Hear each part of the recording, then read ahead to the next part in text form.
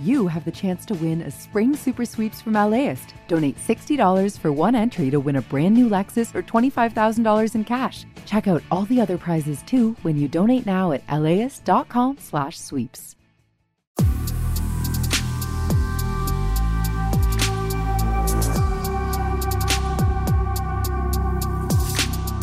Hi, this is Larry Mansell, host of Air Talk on KPCC.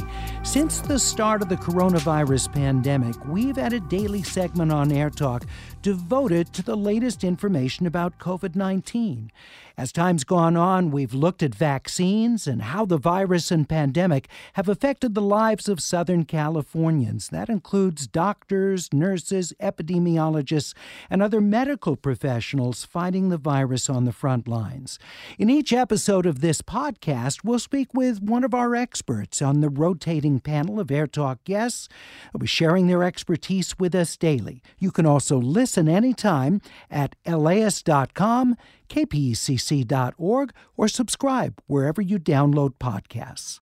Joining us is our expert on COVID-19 who's with us every week from the University of California, San Francisco, infectious disease specialist and professor of medicine, Dr. Peter Chin Hong. Sir, thank you so much for joining us. Very good Monday to you. Thanks for having me on. First of all, your reaction to the state of California no longer after March 11th requiring students indoors to wear masks, although individual districts can require they be kept on. What do you think of that?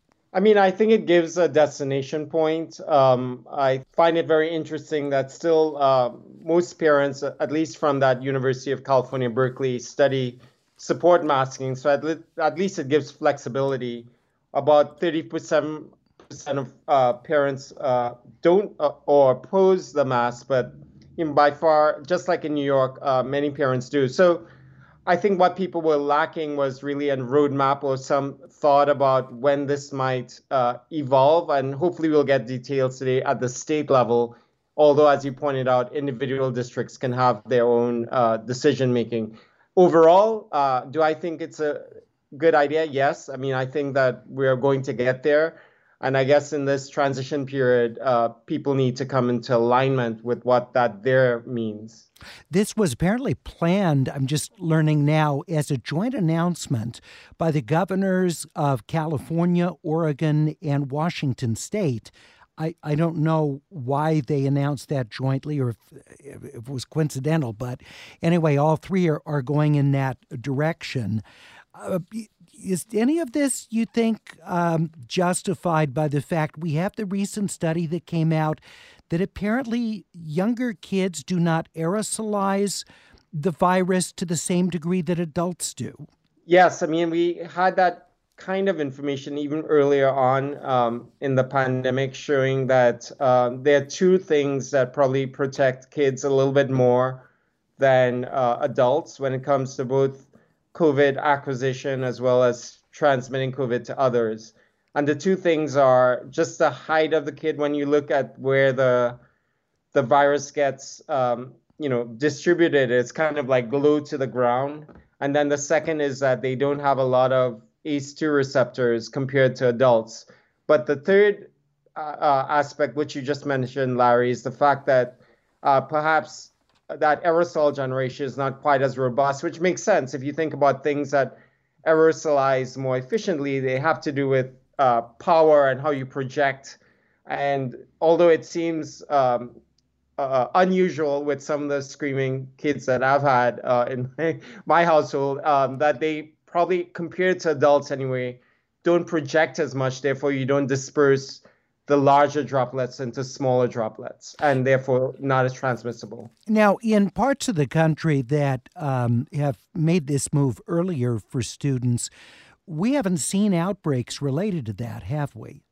No, we haven't really seen, resurging. Of course, many parts of the country that have instituted these changes have also opened up in general, so it's hard to disentangle the school effect versus the community effect. But nevertheless, you're right. There hasn't really been an uptick in cases because of this. But even when multiple Democratic states in the East decided to dropped the mask mandate. Again, it was still on a very local level. And most of the time they projected it for March, even though they made the announcement in February.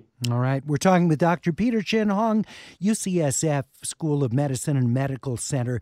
The AP just put out a new poll looking at American attitudes toward COVID-19, and just 24% of Americans polled said they are extremely or very worried about themselves or a family member contracting COVID.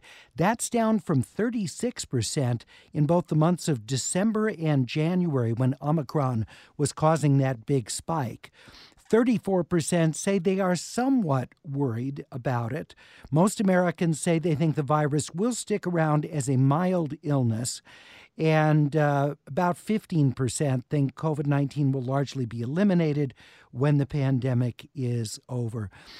So clearly people are very sensitive, Dr. Chin Hong, to the surges. And so we see now a big drop in people who are extremely concerned about the effects of COVID. Your thoughts about that, and is it okay that the majority of us are not extremely concerned about COVID now? I think it's okay not to be anxious about it so that you're walled off from the world and you don't engage with life zestfully. But I hope that everyone still realizes that for some people in our community, some of our loved ones, that even with Omicron, you can get very ill. So I have several thoughts. The first is not to be encumbered by this thinking, but just like we do with flu can cause some people to get very ill. The second is to know that there are strategies that people can have access to. Even though earlier, a few weeks ago, we were worried that we didn't have enough Paxlovid or Molnupiravir and monoclonal antibodies, these are becoming more and more increasingly available. So if you or your family member worries that you might be at risk for getting severely ill, time is money. So make sure you contact your healthcare provider, because again, even for an unvaccinated person, you can prevent that hospitalization if you get ill. So I was in the hospital for the last few weeks, and I can't tell you how many people are still ill, although much less than before. And what's your sense now as we're seeing this dramatic drop in the number of people hospitalized with COVID, and even some of those people who were in the hospital for other things who ended up testing positive for COVID? Is there anything that you would see on the horizon that could reverse the gains we're experiencing now? No, I think the only thing that I worry about, not necessarily in California, where, so many of us are vaccinated, 73% are fully vaccinated, but that's still not regionally, it's more on the coast, less in the Central Valley. I worry that people are banking a lot on natural exposure to viruses being something that can protect you and stand the test of time. And sure, it's really good, but there's a time limit. It's just like getting one shot of a vaccine instead of 3. So I would worry that if you put your eggs in the "I was exposed to COVID" basket, that when it comes back again, you may get ill. So it's something that you just have to be vigilant about. Dr. Peter Chin Hong, UC San Francisco Medical Center, professor of medicine and infectious disease specialist. If you have questions for him about COVID-19, about vaccinations, about the changes in the mask ordinances, any of those, please give us a call. We're at 866-893-KPECC, or email us at comments@kpecc.org. Please include your location and your first name, and remind you as well, please, not medical questions that are highly specific to you. We want these to be questions that you feel pretty confident apply to others beyond yourself. 866-893-KPECC. In case you just joined us, Governor Newsom announcing with his counterparts in the states of Oregon and Washington that there would no longer be mandatory masking for classroom students or for school employees after March 11th. And school districts are still able, as LA Unified has said it intends to keep the requirement going further than that March 11th deadline. What do we know about the BA2 variant at this point that in some cases has become the overwhelmingly dominant subvariant of COVID versus what appears to be its much lesser penetration here in the Western U.S.?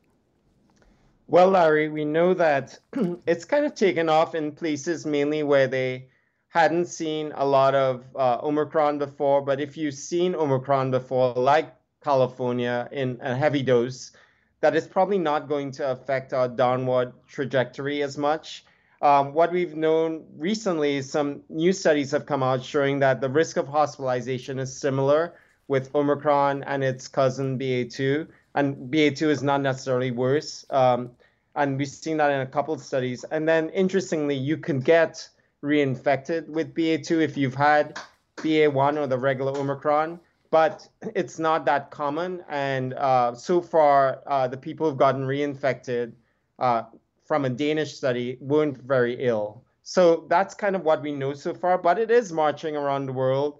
It will probably take over Omicron, but it's similar enough so that downward slope that we're seeing now in California is probably not going to be affected too much.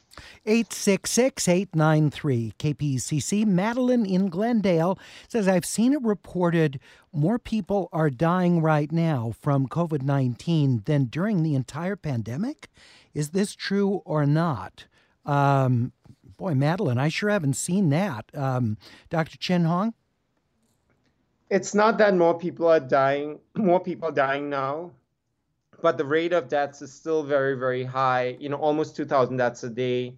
But similar, I think, specifically speaking about California, we're not where we were in last winter, but the number of deaths per day is still more than the other surges, not last winter. So it's right up there. And I think we've become numb with, again, people who are very sick because in each person's personal experience, you're looking around you and like tons of people who got Omicron. So it's hard to really tease apart the people who are really ill. And I think similarly to deaths. Also, I think we've become numb to deaths and they just become a bunch of numbers and statistics and zeros. I think, and this might sound a little bit sentimental or corny, but every time somebody does poorly, when I'm taking care of them, I always pause and reflect because that person is also associated with a family and a group of people. And it's not really necessarily just a cold to everyone, although I do agree that it's mild for most people. That's anything but corny or sentimental. That's a caring physician. 866-893-KPCC. That's what all of us would want is our physicians to take that at such a human level when someone is deeply ill and you see the effect on the family members as well as the patient. 866-893-KPCC, or you can email us at atcomments@kpcc.org. The other factor I wonder, Dr. Chen Hong, is that, deaths are a lagging indicator. And so the deaths that we're seeing today, aren't those by and large from people who got Omicron typically weeks ago and finally succumbed? That's true, Larry. That's why there are two things driving deaths. One is, it's the majority of them are people we've been trying to keep alive for a long period of time. So they reflect people who've gotten infected maybe 2-3 weeks ago, sometimes longer, and not necessarily what's going on in the community right now. 866-893-KPCC. Robin in Calabasas says, I'm over 70. I've had both of the primary vaccinations and a booster 6 months ago, all or Moderna. If I get a fourth booster, would you recommend Pfizer or J&J? Well, Robin, we can talk about the idea of the fourth booster, but I'll answer your specific question now first. Right now, the U.S. is preferring that people, if they get any vaccine, get an mRNA vaccine, either Pfizer or Moderna, because of the just higher risk of clots, although not big in the big scheme, but because we have alternatives, that's what they recommend. The fourth dose wouldn't harm you for sure, but most people believe right now in the US that 3 doses would protect you well in the long term. Of course, your immunity for the antibodies will wane after 3 to 4 months.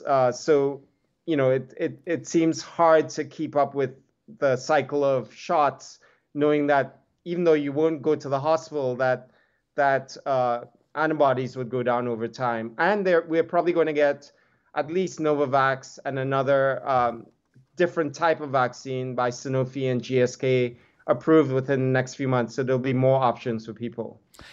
Right. Let's see. We have Chad in Culver City wondering about healthcare workers specifically. Do you think that a 4th shot will be recommended for those doing that higher risk work? Yeah, no, Chad asked a really great question. So this is the way I think it may play out in the US. Say come fall or winter time, if we don't get another variant before then, and we get another surge because people's immunity is going down and congregating indoors, etc. There are 2 reasons to think about getting a booster. Maybe by then we will have 3-dose data showing that maybe in some people, like maybe in nursing home residents, for example, they may need a shot to increase their chances of not going to the hospital. That may or may not be true. But the second reason to think about boosting antibodies, which is what you probably want to do for some people, is that you can keep them in the workforce. And that might be what might happen with healthcare workers and other essential workers during a period of maybe a minor surge or surge in winter. You give a booster so that they don't even get infected.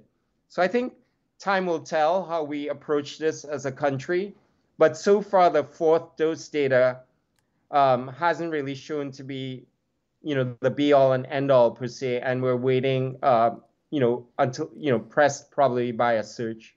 Joaquin in Brea said, I recently read that the Omicron variant was found in white-tailed deer in New York State. Is this cause for concern?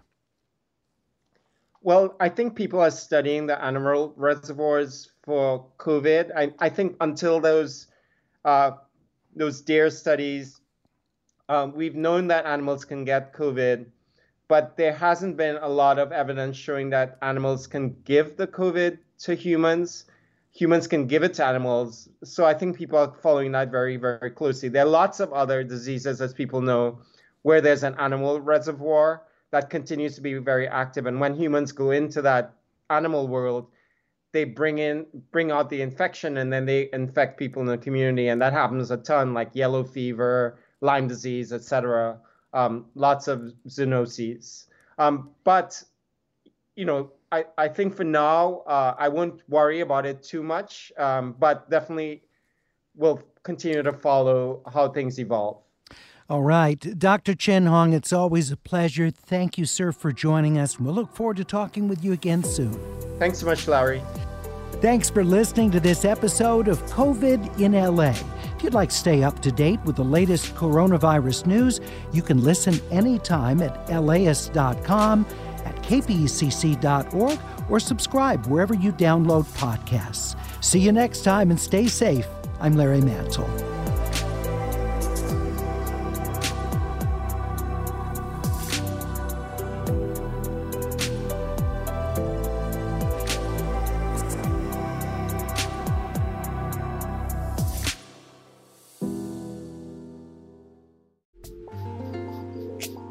This program is made possible in part by the Corporation for Public Broadcasting, a private corporation funded by the American people.